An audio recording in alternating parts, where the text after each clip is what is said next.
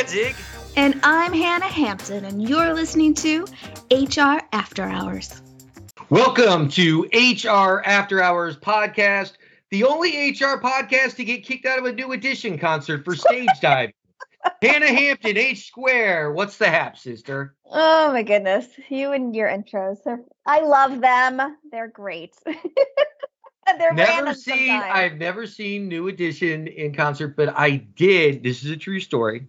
I took Mrs. Danzig when we first moved to Southern California to see Boys to Men because they were opening for the band O-Town, which was part of a reality show at the time that my wife watched. To top it all off, it was at a minor league baseball stadium. So there you go. Your wife is a big fan of the reality show and has been for a while, it sounds like. My wife loves bad TV. Not my jam, but you know what? Everyone's got their thing, and I'm going to let her do her. You know, the way I look at it, and she watches it, it kind of runs in the background. She's doing admin work at her desk. I used to watch TV when I worked way back in the day when I first worked from home, and I can't do it anymore. Mm-mm. I don't even have a TV in my office. I won't. That's not a bad idea. I did move a turntable in here, so I now have vinyl in my office. So I always say, bring things you enjoy that aren't going to be distracting to work, or do things before work, or include them in your breaks. So if bad reality TV gets her through the day, more power to her. She found her zen. We have a couple quick shout outs, and I know you have. So I want to give the first one, let you give the individual one, but I want to give a special shout out to our international audience. You know, we really appreciate all of our listeners, and we love to check who's downloading where. And in the last week, we have had more downloads in Mongolia than in any other country. So whoever's listening to us in Mongolia, keep sharing us with your friends. We appreciate it. We love our listeners. And I meant weird in a very positive way. It's just shocking because we don't have any personal connections to anyone in Mongolia. So I love it. I like weird. I'm a weird person myself. So thank you. That's so cool. That is awesome. We love it. I would love to have to make a tour stop in Mongolia. You know, I'd love to be that thing that, well, we're not doing so great here in the States, but we have a huge following in Mongolia. That would be awesome. That would be a highlight of my life. So anyway, but you also have a very special shout out. I do. Mine is actually for a specific listener. So I have to keep, well, I don't have to, but I didn't get permission. So I'm going to keep the personal details very private. But we have a regular listener, Anastasia Beaverhausen, who has recently gotten a really new, awesome job. And it's super cool. And we're so excited for them. And they're a regular listener. Download our podcast whenever we have new ones and listens right away. Give some feedback directly to me. So I just want to tell you, Anastasia, congratulations on your new role. It's really exciting. It's a C-level role in an organization. So it's up there and it's awesome. And we're so proud and excited for you and wish you nothing but the best of luck. That's awesome. And don't think I'm getting my listeners mixed up. If I recall, Anastasia actually gave us some great feedback early days of the podcast. I think it was a couple episodes that aren't even available any longer. The one thing that they did not enjoy about the podcast in its early form was they felt like sometimes I did a little bit of mansplaining to you.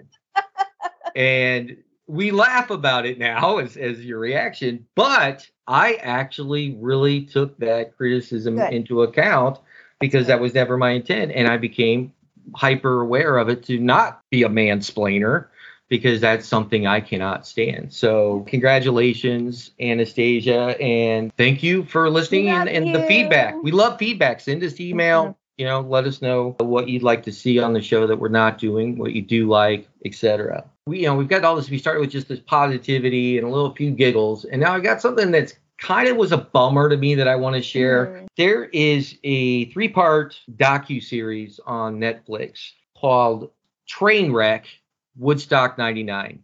I have not watched it yet, but it's on my list. So I started watching it the other night late. And it was there was so much to it that I couldn't turn it off. And I stayed up late and binged all 3 episodes back to back. I try to binge watch, and I'm not very good at binge watching. So the fact that it was 3 episodes I was able to conquer it. It's very well done. It's got great interviews with the staff, and to see like they show the staff back in 99 versus I believe most of the filming was done last year, 2021. So you can not only get to see the then and now of all the players and some of the concert goers or festival goers and the bands and everything, but what I just couldn't shake, and to me that means they presented this the right way, that I couldn't shake it.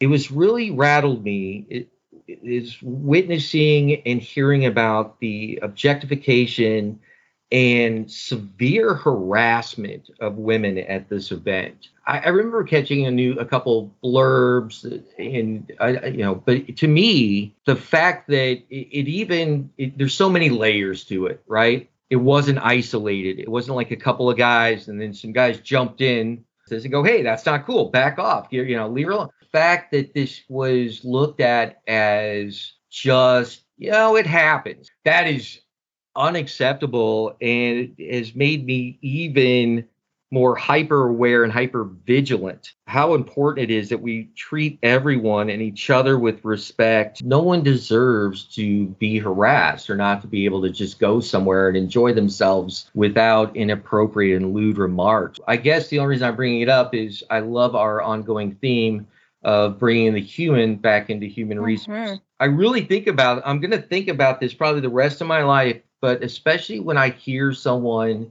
complain about the quote unquote woke culture and how they're too sensitive. If anything has really validated the necessity and the current existence of, these actions that are considered part of the quote unquote woke culture, this documentary, whether that was its intent or not, definitely shows that Gen X, we did our best. I'm part of Gen X. We did our best to move things forward, but there was so much that we didn't even know or weren't aware of. As somebody who also Gen X, but on the tail end, the 90s were a pretty misogynistic time.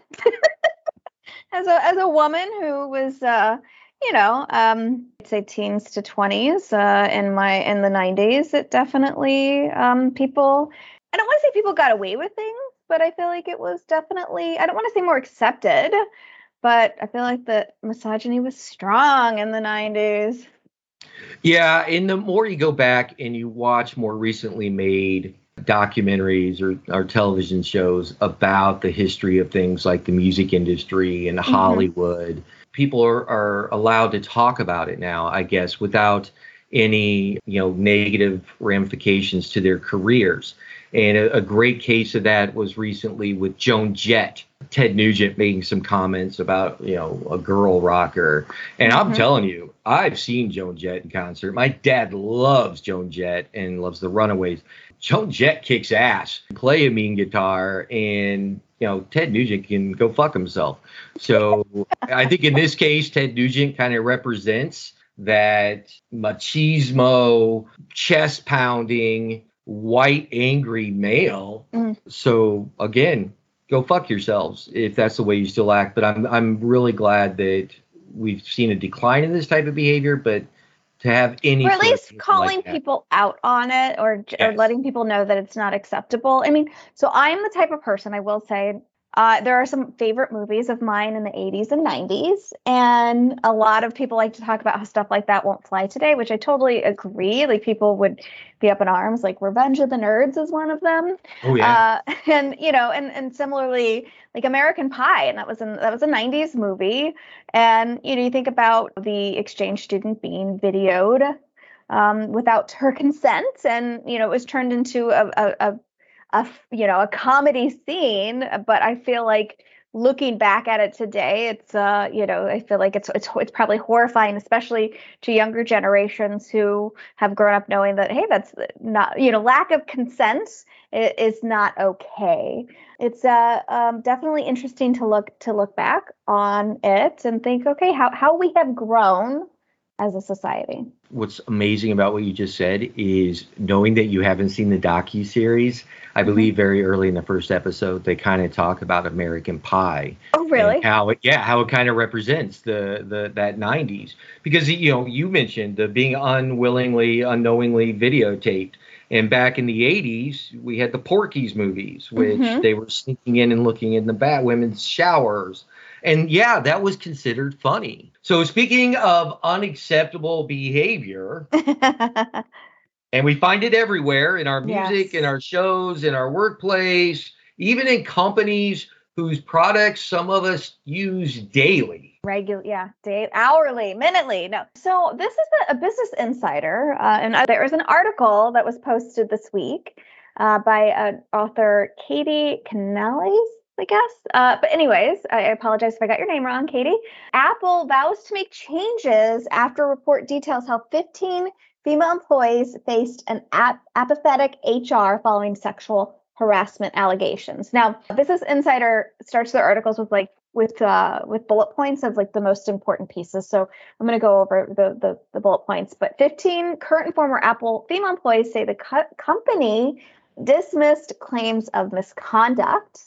The FT reports the HR unit retaliated against some of them after speaking up about the incidents, like yikes was what I added.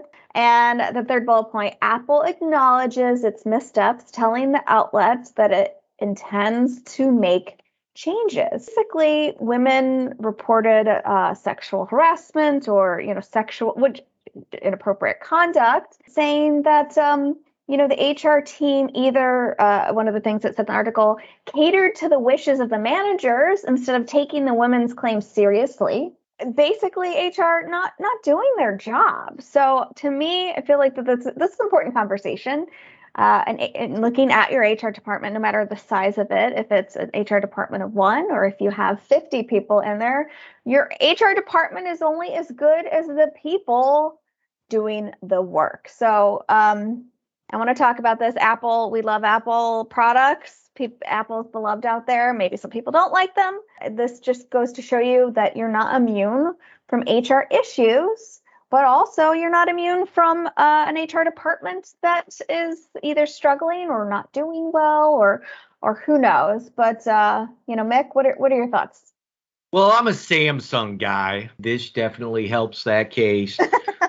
No, all joking aside, there's never too small of a claim to be investigated. Right. But these were pretty intense. Rather than getting into details of what was accused, I think it's really important to take a step back and think about, well, what could have gone wrong? And I feel like there's a lot of things that could have gone wrong.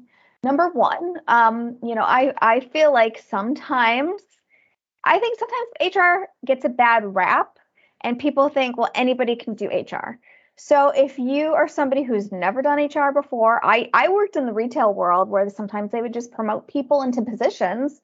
And if you're not trained about how to perform a investigation, if you're not familiar with laws about sexual harassment, I feel like those are recipes for disaster. And of course, I'm just speculating. I'm not saying that this is what happened to Apple, but I want to break down exactly like what could have gone wrong. And I feel like that poor training for the HR department is one of them.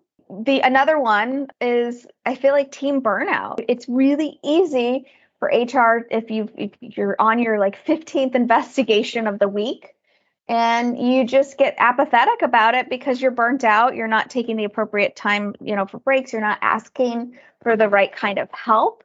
And then, overall, I'd say having a little bit of oversight into the departments. Like, is your HR department working with your legal department? Do you feel like that they are working hand in hand?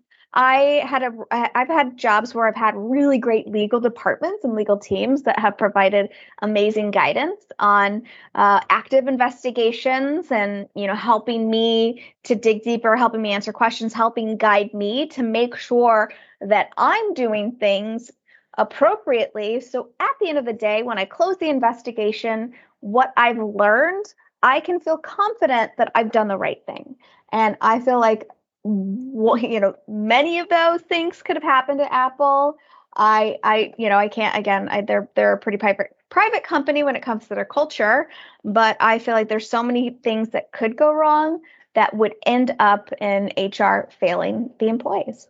I love that you steered it this direction. And one of the things that I don't think we can emphasize enough, there are very valid reasons for having confidential investigations. Sure. No matter what company you work for or what industry you're in, ultimately there is some sort of self-preservation, circle the wagons type of mentality. Some of these could be devastating to the reputation of the company. You've got to make sure that you have the legal department to partner with. That is the ideal situation. Absolutely. I mean, you and I had that at a company that we worked at together. I always appreciated it. But then when I didn't have that same setup later in my career, I was like, wow. You miss it. Yeah. Oh, I mean, just the difference, not only with the guidance, ability to get information. Definitely one of the best allies you can ever have as an HR manager. Can't have a confidential investigation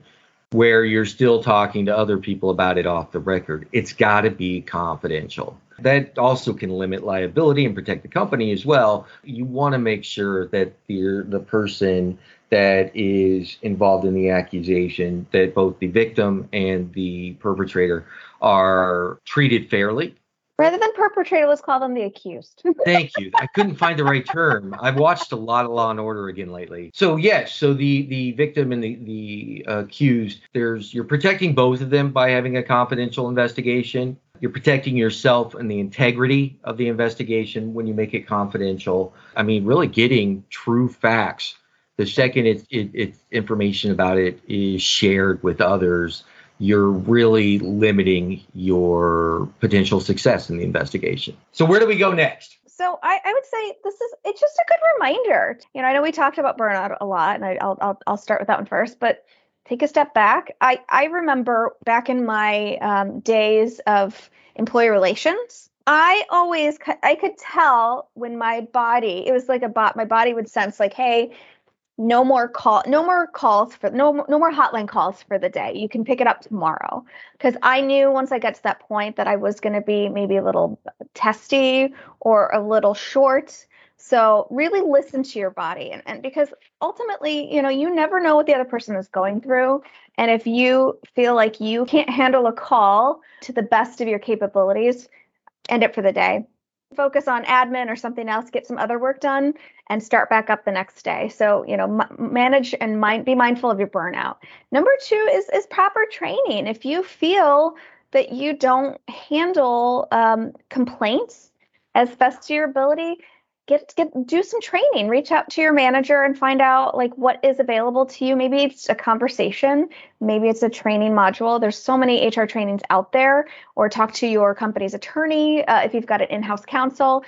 Get the proper training you need so you're doing things the right way. Because again, I feel like that a lot of this is in HR's hands. And we have this reputation because people have earned it by doing bad things. And a lot of times, like I see it on the internet where they're like, don't trust HR, don't trust HR. And it breaks my heart because I want people to be able to trust HR because you should be doing the right things for employees and for the company. A lot of times people think, oh, it's HR is just protecting the company. But I think it should be protecting the ethics and making sure that people on both sides of the coin are doing the right things. Those are some of the things that I think are important. And lastly, this one's a little bit harder. In the complaint, it talked about how HR just kind of listened or pandered to managers.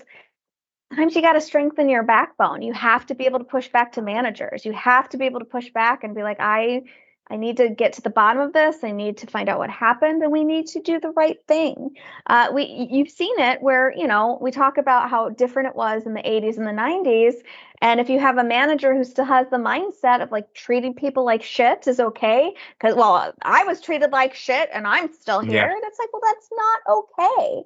So you have to be able to stand up to leadership, to managers, to stand up for doing the right things. And that one, I feel like sometimes can be the hardest for people. Other people don't struggle with it at all, but others might, especially if you've been a passive HR manager for so long, where you just let the manager do your thing, take a step back, do what's right, and grow that backbone or strengthen that backbone.